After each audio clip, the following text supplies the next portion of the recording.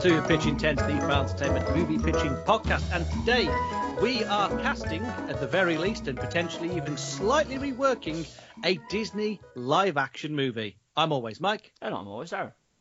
So this is probably going to be a very short episode, as we're going to be following much the same formula that is the tried and tested method that Walt Disney are putting into effect for a lot of their classic animated movies. We've seen it with Cinderella, Beauty and the Beast. We've seen it with The Lion King.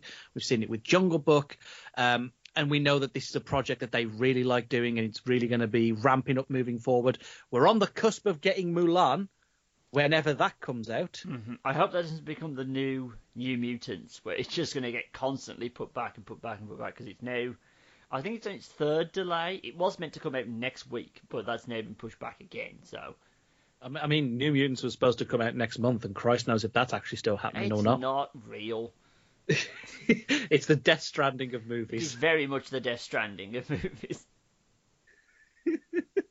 Oh, God. Anyway, so we are going to be pitching our vision for a Disney animation made into a live-action movie and released in the coming years, I guess, because this is apparently a trend that's not going to die anytime soon, especially after Aladdin did gangbusters. So no, and it seems like they're happy to pump these out. I mean, because Lady and the Tramp went straight to Disney Plus, so it did. I forgot about that. Yeah, I watched that a few days ago. It's just dog activities, the movie. Just some dogs do some things, and that's it. And ain't that the original film though?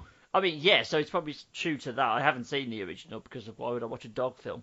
But it was just some dogs went about some business. So that anyway. So yeah, it's for the most part they don't tend to mess with the formula at all. I mean, The Lion King is basically a shot-for-shot remake. There's not anything other than very similar. Nala gets a song because Beyonce. That's literally it. Yeah. That's almost a theme, isn't it? It's just, okay, we need to give our female leads more to do. They did it in Aladdin. They did it in Lion King. Yep.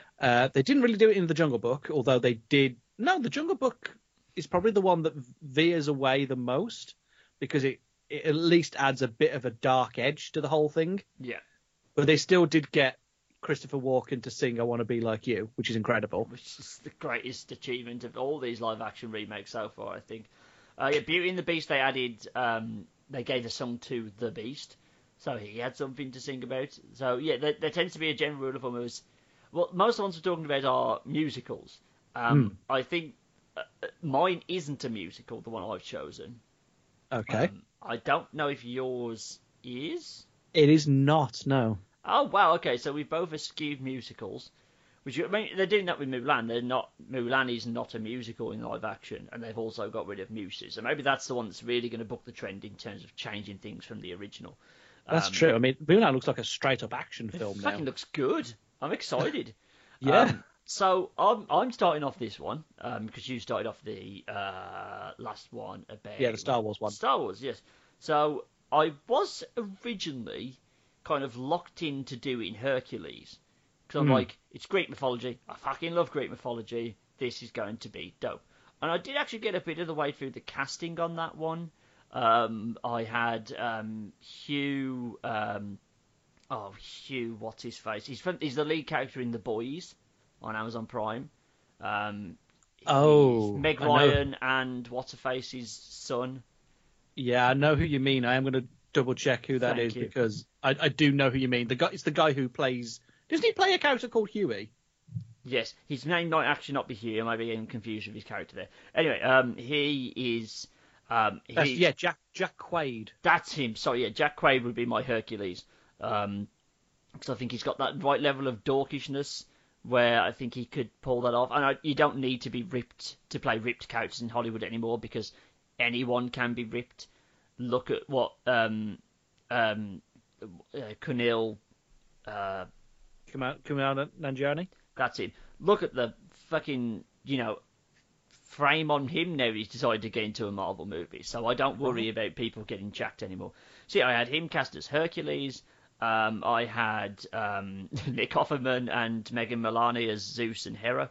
I had Jeff Goldblum as Hades. It was basically there. but I wanted to change. I would have wanted to go in and just add a lot more mythical stuff to it. So I had to stop short there. And then my loving girlfriend said, why don't you try Lilo and Stitch? Now, at this point, I hadn't actually ever seen Lilo and Stitch. I kind of wanted to, because I know it's like... I feel like it missed my age bracket of being like our animated Disney, like Touchstone. That was more like Lion King. Yeah, But definitely was. But for her generation, that was kind of the one where she said in like the early 2000s she wanted a Stitch more than she wanted a Pikachu, which did not compute in my mind, but fair enough. That makes no fucking sense to me. So, I mean, can he shoot lightning? No, he can't. So I... Is he voiced by Ryan Reynolds? No, he isn't. Unless he is. I went to, look, if you're going to come back to me when Stitch can take down a Dragonite, a Latios, and somehow a Rhyhorn, a Rhydon, he didn't even have type advantage, she walked out of the room at this point. I was like, did Stitch aim for the horn? No, he didn't. So I was like, talk to me then. Anyway, so I only watched Lilo and Stitch for the first time 4 days ago, but here's my pitch for the live-action Lilo and Stitch. Because I actually did quite like it. I thought, well, this is pretty good. It's a weird film. Like, it's very odd, but it's very good. A lot of stuff in there, I'm like, I don't know how this made it past the pitch. Like, all the Elvis stuff. Like, yeah, it's a bit weird, isn't it? What the... Like, did someone just really, like... I know he did Blue Hawaii, but that's literally it. Like, it felt like whoever produced the film was owed a favour by Disney, and he cashed in because he just made... I just, like, really like Elvis, so... I'm just going to put him in there despite the fact it makes no sense. Anyhoozle, so... if you're not aware of what Lilo and Stitch is, it is a story of an alien from outer space, Stitch, who is kind of banished. He's an experiment by this scientist called Jumba, who is basically banished from this council. They're gonna kill him, but he escapes and kind of lands on Earth. And he has to pretend to be a dog for a little Hawaiian girl called Lilo and her sister Nani, who are these two sisters who've just recently been orphaned, and Nani's trying to hold everything together as like a surrogate mom, basically, for a much younger sister. And it's Stitch being chased down by the scientist who created him, who's been promised freedom if he can recapture Stitch, and all that, and all the shenanigans that ensue. So I'm not really touching the plot. I'll get to what I'm going to change about it later. It's more slight tweaks to characterization I'm going to get to later. So we'll start from the top. Lilo, this is the only cop-out answer I have. Because she's so young, I think you're just going to have to go and get an unknown Hawaiian Polynesian actress to play her. We did scour. It became a bit of a team effort when I told Rachel we were going to do Lilo and Stitch. She put the legwork in and couldn't find anybody of like a known quantity that really fits the bill there. So I think you're just going to have to throw that into the wind of chance and just go and hopefully uncover a gem somewhere in Hawaii that could do this role. Because I was adamant of like, well, you can just age her up, but then it kind of changes the dynamic between her and her sister. So yeah, that's my only cop-out answer, is that you just go and get a young Hawaiian actress. It's a slight cop-out answer for Stitch as well, but now that they got James Earl Jones back to play Mufasa, you have opened the door up to having at least one person return to do some voice work. I was going to do this trick in Hercules with Danny DeVito. I'm going to do it now and have Stitch, who's a fully CGI character, and he's going to be voiced by Chris Sanders, who voiced him in the original animated movie. That's fair enough. But I feel like, especially with cartoons, it's really hard to cast outside of what that original voice is, because, cartoon characters are their voices. And as something as otherworldly as Stitch, you can definitely get away with that. Exactly. I mean, it's kind of like it's iconic at this point. You know what I mean? It's like why they always get what's his face back to play Optimus Prime. So it's kind of, it's locked in there. You don't want to be changed if you don't have to. And we don't. So, yeah, I wouldn't have Stitch be ultra-realistic in his CGI. He would look largely the same, just with more realistic fur and stuff like that. The only thing I'm going to change about Stitch, I'll kind of touch on that now, is Stitch can change colour when in dog mode. So he kind of like the fur becomes a bit of a dull grey. There's still a bit of like a blue tinge there, but it's more grey because I think it didn't really work in the film that Nani, who's clearly pretty intelligent, doesn't know that there's not a dog alive in the world that is blue and has bug eyes. So I'm going to change that a little bit. So when he goes back to being normal Stitch with like the forearms and the antenna and stuff, he goes back to being blue. And in that mode, he looks almost identical to what he did in the animated version. We're just going to change that a little bit for realism. I'm also going to lessen... I'm not going to have Stitch dress up as Elvis, because that montage makes no sense anyway. So Elvis is still going to be prominent in the soundtrack, and Lilo's still going to be a fan and playing it kind of diegetically, but that's it. I think that kind of keeps it in keeping with what the original movie did. You can play Elvis whenever you want to. I'm just not going to have the dog dress up as Elvis. That's fair. Okay. And Stitch is also... This is maybe the bigger change. I'd have Stitch be more emotionally intelligent because, he's meant to be this super intelligent being. But when he gets to Earth, it's not really like explained very well why he kind of goes along with being a dog and pretending it. We know why he's trying to keep his cover to hide from the scientist. But he acts too dog-like whenever Lilo isn't even there. You know what I mean? So I'd have it be like a conscious effort on his part to act more like a dog whenever Lilo is there. And then when she falls asleep and it's nighttime, whatever, he then becomes more intelligent and he's doing things that are quite clearly, stuff a dog wouldn't do. Yeah.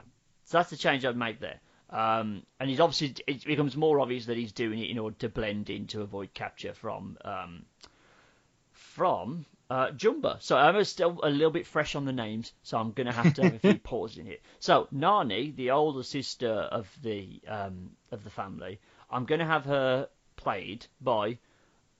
we've just had Icelandic names, and now we've got to do Hawaiian names. Ululi Cravelo, who was the voice of Moana in Moana. She's about the right age. She's maybe a touch younger than you would have, but I mean, we're not saying this film needs to be made today. We could wait a couple of years for her to age up to about the age of like 18, 19. So I think she did a really good job in Moana. I think she'd do a good job here. She's maybe not tall enough because, like, Nani in the animated version is a bit of a specimen, so maybe she needs to get a bit taller. But yeah, that's my choice there. David, who's the kind of wetter guy that follows around Nani, and is a surfer, who's the fire dancer who's not very good at fire dancing. I've got him played by Kekoa Kekumanu, who was young Aquaman in Aquaman. Cool. Again, we're going to very strict. I'm not going outside the lines of casting anything other than Hawaiian people. You can't do that. Because you're going to incite rage. So I think what you're lacking kind of because these are going to be relatively cheap castings because we're not got any megastars here, I think Stitch is going to be the thing getting people into the cinemas, not necessarily name value of the rest of your cast. I think the Stitch character is the one that's going to pull people in. So it doesn't need to be a big name cast up front. Plus that means you save money that you can then spend on the voice actors you're going to get in to do all the aliens. So, with that in mind, well, first of all, their last human character we're going to cast is Mr. Cobra Bubbles, who is the kind of social services person who's checking in on how Nani's doing as a mom and threatening to take Lilo away. Not in like an evil way, but he's just doing his job. And then later on you find out that he's ex-CIA as well. He was voiced in the original one by Ving Rhames. And I did consider getting Ving back, because, I mean, Ving is still a unit and can still do everything that Ving Rhames could do in the early 2000s he can do now. I decided against that, and I've instead gone for Andre Braugher, who is Captain Holt from Brooklyn Nine-Nine. Oh, that's perfect. Yeah? That's really fucking good. Because he can do... You see it sometimes in that show, he can do a bit of warmth, which occasionally comes through with that character, but I'm largely thinking of him as Captain Holt in sunglasses. And yeah, that's... I am ecstatic. Go Razzmatazz. Go Razzmatazz. So I feel like he's done... because I mean, he used to be in films. He was in the original Fantastic Four as the military guy. But he's now just been doing Brooklyn Nine-Nine for the longest time. I don't think I've seen him in anything else. So I'm ready for him to jump back into films, and I feel like this would be a very good pick for him. Right. Oh, yeah. Everyone else we getting back everyone else now is CGI aliens. So for the most part, they wouldn't need to be on stage. Some of them, I think, you would have them there for motion capture, particularly the next two. The other ones I don't think it's particularly necessary. So Jumba, who is the vaguely Russian scientist guy who created Stitch, and is then incarcerated, but once Stitch escapes, he's the one sent to go and recapture him in order to earn his freedom. I don't know what it was, but all of these would be obviously full CGI characters. I don't know what it was, but it gave me a bit of a David Harbour vibe, of like this kind of reluctant, like, oh, okay, I'll go and do that. So I'm going to cast David Harbour as him. Now, we know David Harbour can do at least a little bit of a Russian accent, as he's about to be the Red Guardian in the Black Widow movie. Yeah, you're right. Do you know what I realise? Sorry, real quick tangent. Is it not going to be really weird in the current political climate for, the biggest American film franchise going at the moment is going to put out a movie that potentially is pro-Russian and makes the Russians the good guys? I mean, true, but also all the Russians in that movie are being played by Americans. So I mean, there is that. I'll give you that. But and Florence Pugh, one British. But like, I know what's her face in there as well. Oh my God, she's Daniel Craig's wife. Da, da, da. Good. I enjoyed that little jingle. Oh no, what's her name? Oh, it doesn't matter. Anyway, so that's I'm gonna have David Harbour as Jumba. And Pleakley, the second I saw the film, I was like, I know exactly who's playing Pleakley. That's the little nerdy alien that goes along with Jumba. Who's I know what you're going to say here. Who is the he's like the go-to guy for Earth stuff, and he's the one that Mr. Bubbles convinced that mosquitoes were an endangered species, and therefore granted Earth protection from all these alien invasions and stuff. Do you want to have a guess who I've cast? I think you cast Ben Schwartz. I have not cast Ben Schwartz. Oh, okay. I've gone with Bill Hader. Ah, okay, yeah, awesome. The second I watched it, I was like, that's Bill Hader. That's it's not even a contest. That was the easiest casting I did. Of like, yep, 100% that's Bill Hader. Done, dusted, moving on. So yeah, those two would be the ones I'd think would be on set doing the motion capture. Just because I think, they've got to have chemistry with each other. So I think you'd actually get them on set and doing the motion capture. And, David Harbour's a big burly dude, and the Jumba is a big burly scientist. Bill Hader is a waif, and so is Pleakley, so all good. The last two pieces of casting I have... Oh, sorry, there is a bit of... I'm going to make a change with Jumba. I'm going to make it more evident that he's very reluctant to go and recapture Stitch. Because even though it means he's freed him, he's kind of fond of his creation. So you'd have both of them reluctantly kind of going along with the pretense of, I'm a dog and I'm out to capture Stitch. But whenever they're away from the people holding them to that, they're quite reluctant to do what they need to do. They're conflicted about what they want to do, to show that there's a connection between the two. They're both putting on fronts and reluctantly doing something they have to do in order to survive. That's a nice bit of storytelling. So, last two casting real quick. We've got Captain Gantu, who's the big shark-looking dude. He's going to be voiced by Patrick Warburton, who is Joe from Family Guy. Okay. I think he's just got that level of like big, gruff, impressive sounding voice that he would do well as a 9-foot-tall shark alien, obviously. Yeah. And now I was writing these casts down this morning, and I said, and I need what's the name of the main alien lady? I went, Grand Councilwoman. Yeah, what's her name?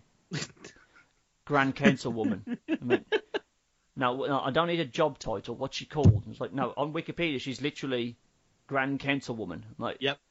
Oh, so playing Grand Councilwoman. CGI. I did think for a second she reminded me a lot of Dean Hardscrabble from Monsters University. So I was going to get whoever played her in. I can't remember off the top of my head now. That's annoying. I can't remember. Anyway, I was going to get her in, but I changed my mind and went with Emma Thompson in the end.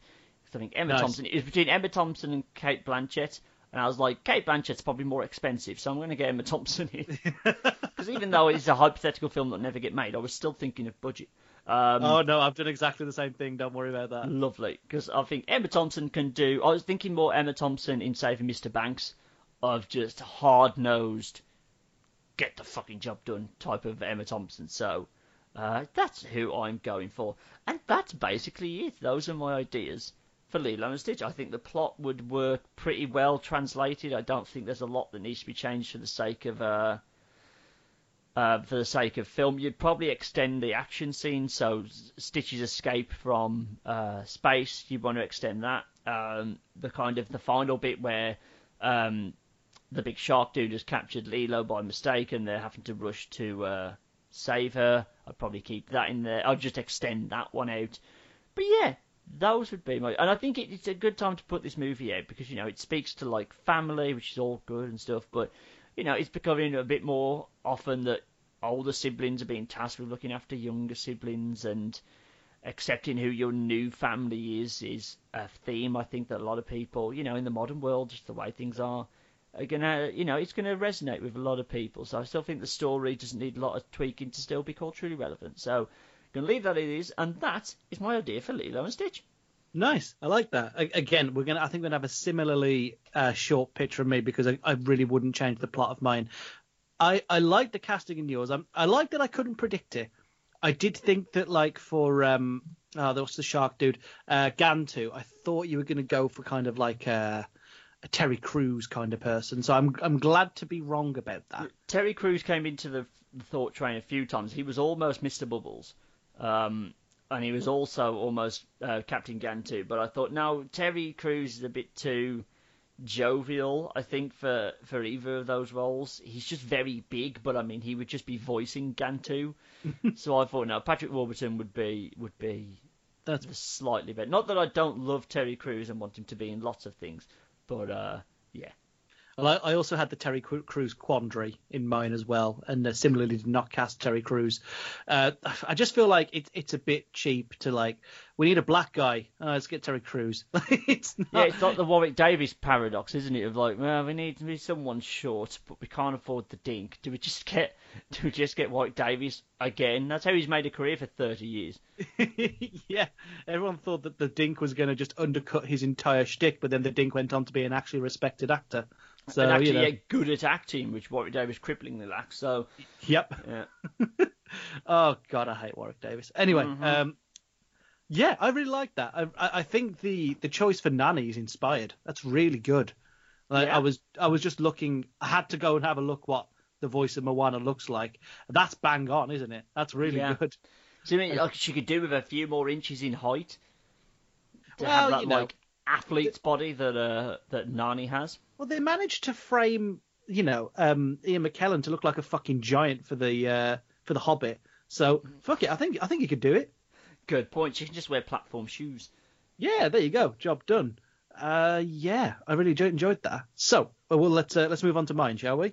Go. Now, I think you've already correctly guessed what I was doing because you asked for what year mine came out. Well, yeah, because I knew yours was early 2000s, like months ago. And then when I changed from Hercules to Lilo and Stitch, which is also an early 2000s film, I just wanted to make sure. Because I know you said yours also had straight-to-DVD sequels, which Lilo and Stitch also has. So I was like, oh, what if we picked the same movie? Not that necessarily would be the worst thing, but I thought I might as well at least check. But yours, I think, came out the year before mine did, or possibly the year after. Something like that, yeah. The difference between our two movies is that your movie was incredibly popular. Like, not only did Lilo and Stitch get, I think, 2 films directly after it, both of which went straight to DVD. Mm-hmm. It also got a TV series. It got an anime adaptation. It got a Chinese sort of like redo of it called Stitch and I, which I'm only just learning about.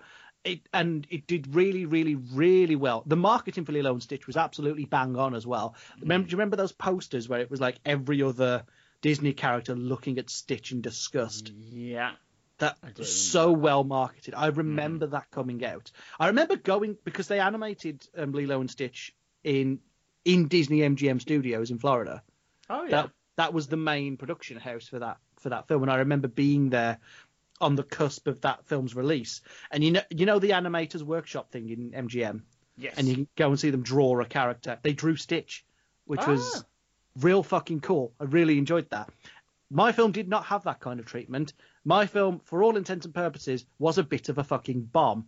It was going to have...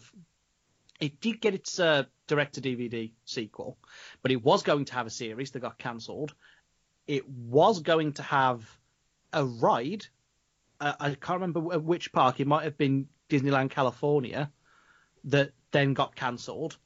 And it's gone on to be a bit of a cult favourite, but it is not by any means a well-documented or well-remembered film in the eyes of the Disney Corporation.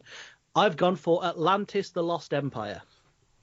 Yeah, we did kind of figure this out. Yeah. Between this and the Recess movie, which is like, I don't think he's done the Recess movie. I think there was also a Pixar movie out this year, and I was like, no, I don't think anyone's brave enough to do live-action Pixar. No. So, no, we had figured it out. Now, good news is, this is also one of my girlfriend's favourite movies. So, she forced is the wrong word. She strongly suggested that we watch this. So I have actually seen this, at least slightly longer ago than I saw Lilo and Stitch, which is 4 days. Though I can't remember a lot about it, so this is an open book. Fair enough. I'd recommend having some pictures of the cast alongside what I'm about to tell you as well, because I've gone on who I think could play them, but also who resembles these characters the most, or could resemble these characters the most, because the art style is so important to this film. It's so markedly different from what came before it and what came after it, because it was based on the illustration style of a man called Mike Mignola, who has worked on Hellboy and a lot of different things, PRD. He worked for a lot of Dark Horse stuff, and I believe he did some stuff for Witchfinder as well, if I'm not mistaken. I think I've read some of that. Anyway, it's a lot darker than any film either previously or before, and it is exactly in the right frame of mind to be made into an action movie. So we're obviously going to start with the main character, that being Milo Thatch. A lot of things this could have been. A lot of people want this to be Tom Holland. I have not gone that way. I have, in fact, got a different Spider-Man in. I've got Andrew Garfield. Oh, okay. I decided not to make... Because there's something about age in this film. Is that Milo is old enough to be, have a career as like a cartographer, and he's researching stuff on the Shepherd's Journal, which tells you all about the language and history of Atlantis. That's not the kind of character that Tom Holland is playing right now. Mm-hmm. I know he's going to be playing young Nate Drake soon. Yeah, so that started filming this week, didn't it? It did, yeah. So that's happening, but it's very much a before Uncharted 1 Nate Drake. Which is a strange choice to go, but really odd. Fair enough. But to me, Milo isn't somebody who's like fresh out of school. He's a young adult, and I think after watching him in Hacksaw Ridge, Andrew Garfield fits really neatly into that niche, whilst also having that kind of like angular face that works well with big glasses. Yeah, that makes a lot of sense. I'll give you that. Plus, we need somebody who can have like some kind of like upbeat charisma, kind of turn of the century, sort of American idealism. And because this is set in 1914, so it does make a lot of sense to have somebody who can do that. Mm-hmm. Alongside him, obviously, the main woman of the piece. I'm going to butcher this fucking name. Where is it? So it's Kida Gakash Nadak, I believe is how it's pronounced, but she's just called Kida in the movie. Right. I know it just sounded like I was choking, but it sounded like you just sneezed. I went back and forth on who the fuck this could be. At one point it was Zoe Saldana, and then I took that out. Mm-hmm. I wanted somebody roughly the same age as Andrew Garfield, so the romance would work. I landed on Gugu Mbatha-Raw, who was in the San Junipero edition episode of Black Mirror and was last seen in Misbehavior, which did that even come out? Did it come out? No, I think that's been delayed. Oh, right. Oh, is she the? So that's the one about Miss Universe, isn't it? In the 70s or something. Is she the contestant who's actually in Miss Universe? Yeah, that's the one. Right. Okay. So yeah, that's who I'd have for that. I thought that she'd be really good at that. Mm-hmm. The villain for the piece is Commander Lyle Tiberius Rourke, who's kind of like this, kind of like a war vet, I guess you would describe him. Yeah. He's got that kind of grizzled look to him. And last thing I did before I went to bed last night, I thought maybe it could be, because I had it down as Josh Brolin. Oh yeah. That would have been great. And then I remembered that I've got a lot of big name people in this, and I want somebody who can be a bit more morally grey. Because I feel like Josh Brolin's like, I know he played Thanos, and that is the most morally grey character of all. But I wanted somebody who can do the maniacal turn at the end. So I went with Jeffrey Dean Morgan. Okay, yeah, that makes a lot of sense. Which I thought was a good choice. Yeah, that's a hell of a choice. Yeah. Alongside him is Helga Sinclair, who's kind of like a secondary villain, but is no less important. And a lot of people wanted Charlize Theron in this. And I'm like, Charlize will not do such a small role in this. No. I think you need somebody who's actually going to be kind of a bit more... I wanted to change the Helga character because she's kind of like this slim sort of seductive character in the film. She's quite sensual. And I wanted her to match the kind of... It's sort of like the imposing physical stature of someone like Jeffrey Dean Morgan. Yeah. So I went with Katie Sackhoff from, I believe she's in Battlestar Galactica. Oh, yeah. And who should have been Captain Marvel, in my opinion. You think? You're not a bit too old for that? Well, in a perfect world, it would have been her, and it would have been Captain Marvel earlier on. And then you can then have her be the mentor for Kamala Khan. Anyway, we're getting into what I would have done. We now need to talk about the crew, because if you don't know the story of Atlantis, the Lost Empire, basically it's about Atlantis. There is an expedition in sort of like 1914. It's based on the works of Jules Verne, but it's kind of like an amalgamation of Journey to the Centre of the Earth and 20,000 Leagues Under the Sea. Mm-hmm. And it's about this crew going to literally follow the instructions of this journal to go and find the lost city of Atlantis. They have kind of like, and what I like about this film is kind of like the multinational cast of the expedition crew. Mm-hmm. I really, really enjoyed that. So I kind of wanted to play into that. So let's talk about Vinnie Santorini, who's the Italian demolitions expert of the group. Mm-hmm. I tried to get an Italian actor. I did try, but you take one look at Vinny and tell me that's not Sacha Baron Cohen. Yeah, I'll give you that. That is a perfect choice as well. Well, Sacha Baron Cohen's like, he's got a vague ethnicity at the best time, so I don't think it's he can literally play anything. So I think he's part Iranian, but he actually might be something else entirely. I don't know. I tried to get kind of a bit more of a diverse cast in this anyway, because there's a lot of the original voices for this this production were not people of colour. So I've tried to get diversity where I can. The one I struggled the most with, and this is my cop-out, is the person playing Audrey Ramirez, who's the teenage mechanic of the group. And is actually my favourite character in the entire thing. She's Puerto Rican. She's the youngest member on the expedition, and she kind of learns to be a badass as she goes along. She's fucking great. In a perfect world, this film would have been live action to begin with, and that would have been Michelle Rodriguez. Unfortunately, we don't live in that timeline, Darren. So my cop-out answer is Isabella Mona, who was the live-action Dora the Explorer. No, that still makes a lot of sense. Yeah, I can see that. Actually, that's really bang on. I needed someone to be a teenager, which Isabella currently at the moment is, or can at least feasibly play a teenager. And I needed somebody, if not of Puerto Rican descent, at least of a Latin flavour.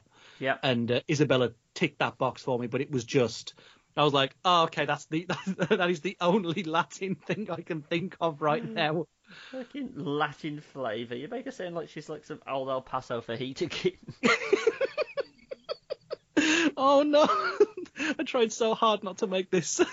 like, No, it's fine. It's fine. Sorry, that's my bad. Oh god, she's good though. Like Yeah. I mean, that Dora film did not look the worst thing, which is probably as high a praise as I can give it. I'm not going to watch it, but no, I'm definitely not going to watch it. But you know, it didn't look horrible, and I think there's a lot to be said for that. You should have seen my goddaughter's like excitement when she saw there was going to be a live action. She was sat next to her and she saw the trailer for the first time. Yeah. My God. Like, imagine if they released a Pokemon live action movie in like 1999. That level of like. That literally all my dreams are coming true. Not even a word of a lie. The most excited I've ever seen her for anything. Wow, fair enough. Cool. Rest of the crew. So we've got. This is the best fucking name of all time. Dr. Joshua Strongbear Sweet. Oh, that's a powerful name. And, I mean, okay. Have you got a picture of him up? Yes. I want you to tell me who you think I've cast for this, and let's see if I've got it right. Well, I'm guessing this is the one that Terry Crews was the question for. He was the question. If not, again, The Rock, but The Rock's too expensive. You're probably younger. Yep. David Washington? Oh, that's a fucking good pick, but it's not what I put down. Go on then. I went with Mike Colter, who played Luke Cage. Oh, yeah. I think that's perfect. It was between him and the guy who played M'Baku. And it could have gone either way, but I went with Mike Colter. I mean, all excellent choices. Yeah, I knew I wanted someone who was fucking smooth, and that's just where M'Baku lost out, because M'Baku is a great kind of powerful but comedic character. Yeah. Whereas, you know, I would go for Mike Colter. I put it that way. No, that makes a lot of sense. There's a reason he got to bang Jessica Jones. I put it that way. Oh god, it's him and Jesse Pinkman apparently. Yeah, that's her types. She runs a very wide gambit. Does Jessica Jones? Spindly white guys and buff black dudes. Fair enough. Yeah. You know what? Variety is the spice of life. That's fine. It is. Mole is the weird one. He does have a full name, but he's only ever referred to as Mole in the movie. Right. Who is like this kind of weird, staunchy little.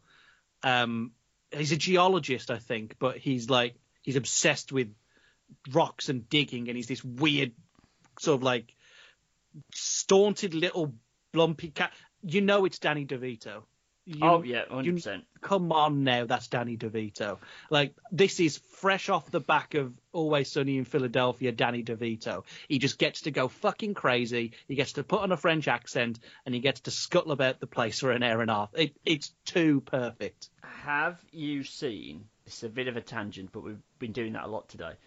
Did you watch the Jumanji sequel? I didn't, no. Right, so we watched it last night, and you know the concept that, like, you know, they're playing a video game and stuff. So Danny DeVito is, initially at least, The Rock. Mm. The Rock cannot do a Danny DeVito impression because it basically boils down to saying Spencer and putting on a bit of like a weird, like, over the top New York accent and going a lot. That's literally all. But then, like, for convoluted reasons, Aquafina gets to pretend to be Danny DeVito, and does a much better job than The Rock does. And it's okay. It's not. I don't think it's as spicy as the first one, but it is worth it to see Kevin Hart's Danny Glover impression, which is almost mesmeric good. Like, it's so, like, for as bad as The Rock is, like, it's dragged up by Kevin Hart's Danny Glover impression. Sorry about that. Do continue. That makes me want to watch that film now, because I just want to see Kevin Hart doing Danny Glover. That sounds fucking brilliant. It's the highlight of the film. As much as like Jack Black doing like the Valley Girl in the first one was the best bit, that's the best bit of the second one. Oh man, I actually might watch that. Right, it's not on Sky. We had to rent it, but it's only like £3. It ain't nothing. Or watch it through other means if needs be. Maybe. Sorry, actually, I'm distracted you a lot now. Sorry. We're nearly there, Darren. It's nearly done. Oh, okay. So Cookie, or I think it's like Jebediah Farnsworth, is like this kind of like so he's kind of a pastiche of Western style cowboy chef things, completely out of time, which I really enjoy. Right. There was really only ever one person I wanted to play this because it's William H. Macy, who is in the American version of Shameless. He's Frank, and he's fucking great. He's so good.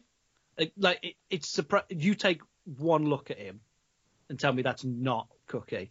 You go and find the photos whilst I explain a little bit more about that choice. Yep, that makes a lot of sense. I mean, the dude's a character actor is already, and I feel like he could really bring that kind of, because there's insanity in a bit with Mole, but at least it's educated insanity.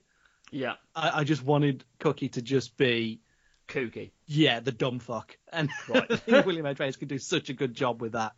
Uh-huh. On the other end of things, there is a character called Wilhelmina Packard, just called Miss Packard in the movie, who's kind of like she's a radio operator, or was a radio operator in the war for the American Army, as kind of like, think Hanoi Hannah when she's old and really sort of like jaded by the whole thing.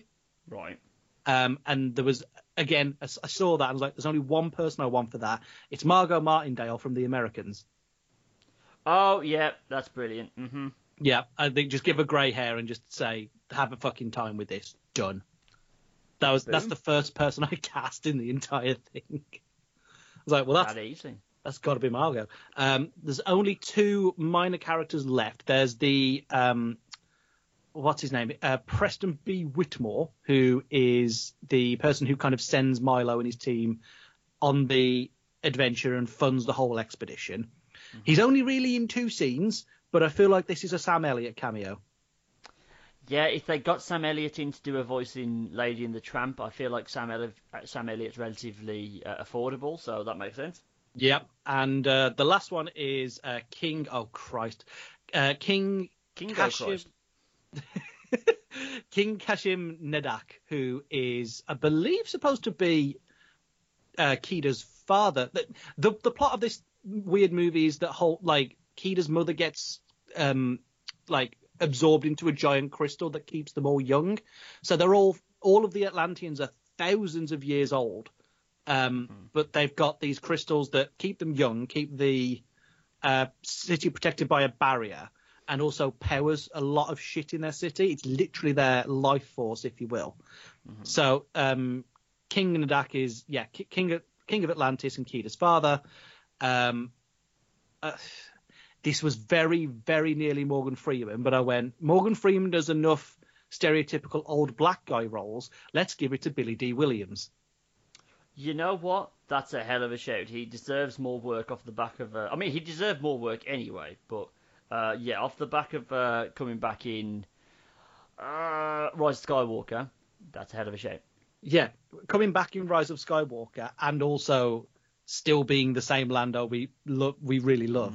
I mean, King Nadak is more of a serious character, but I do feel like we haven't given Billy D. Williams enough credit. I think he can be a really good dramatic actor. And I think this would be a really nice turn for him. He gets to have a beard. It'd be fun. He gets to get an under the sea motherfucker, so that's cool. Yep, that'll be fun. That is it. There are other characters, but they appear for like a scene. I didn't feel like casting them, so there's no. Just anybody who's got more than 2 scenes is allowed to be cast. So that is it. I guess in terms of how I would alter it, I would like to lean more into the steampunk aesthetic, although there's already quite a lot of that in there. Mm-hmm.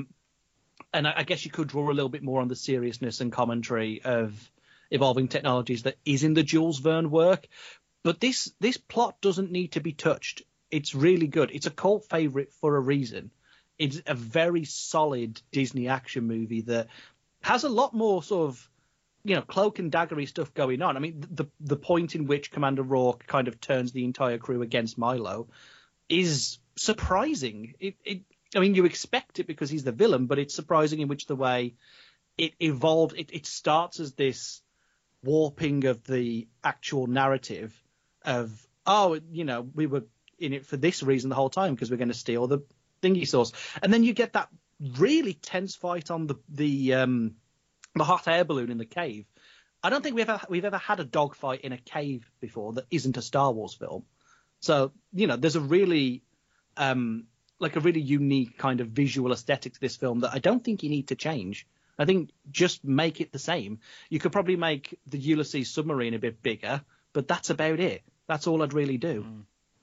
Yeah, I think because yours was underappreciated, I think it'd actually benefit from being live action anyway over being an animated movie.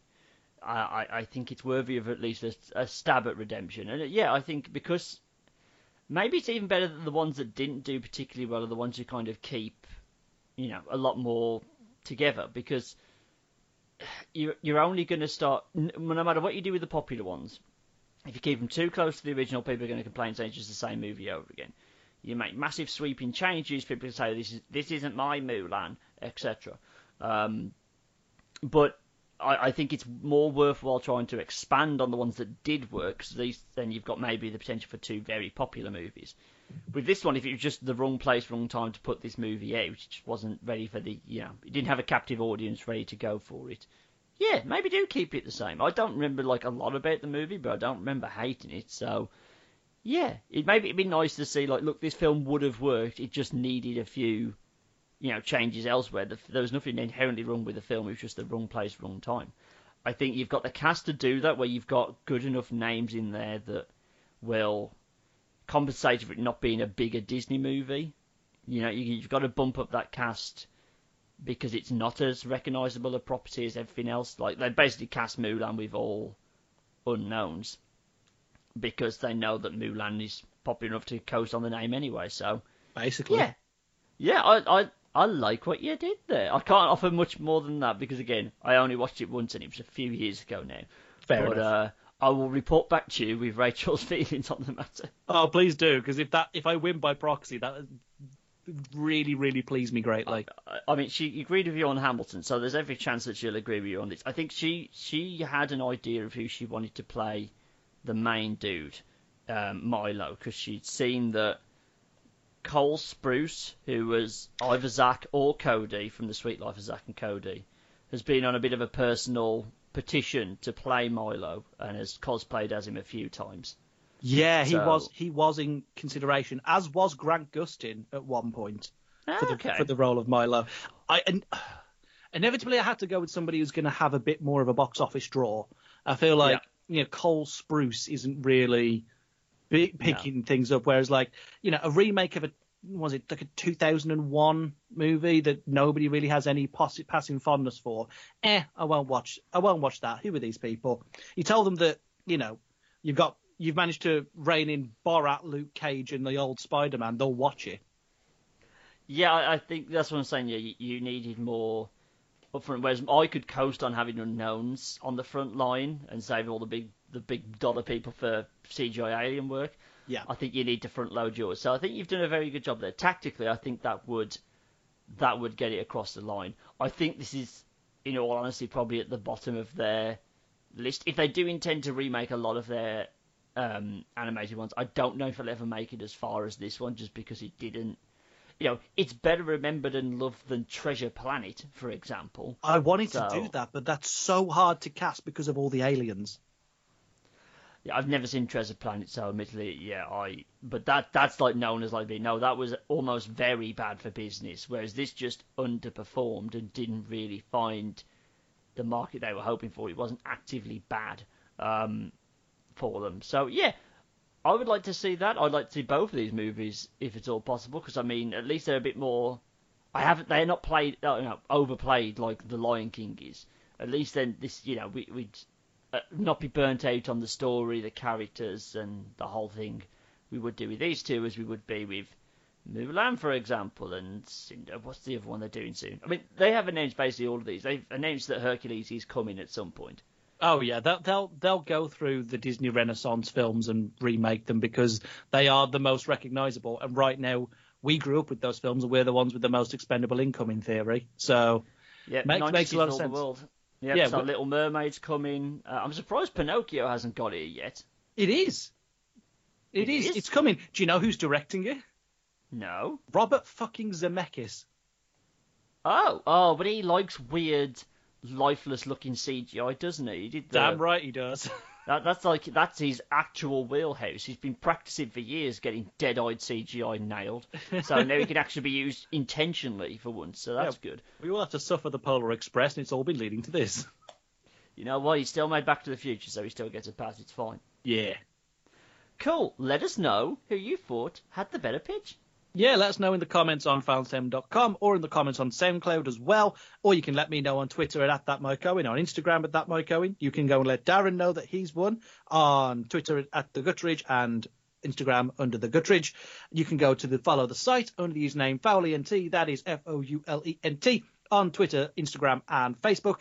Like I said, we are on SoundCloud, but you can also find us on Spotify, Apple Podcasts, and anywhere else you can pick up an RSS feed under the username FoulENT or FoulENT Podcast. If you are doing it on SoundCloud, again, do let us know who you think won, and we will see you in the next pitch episode.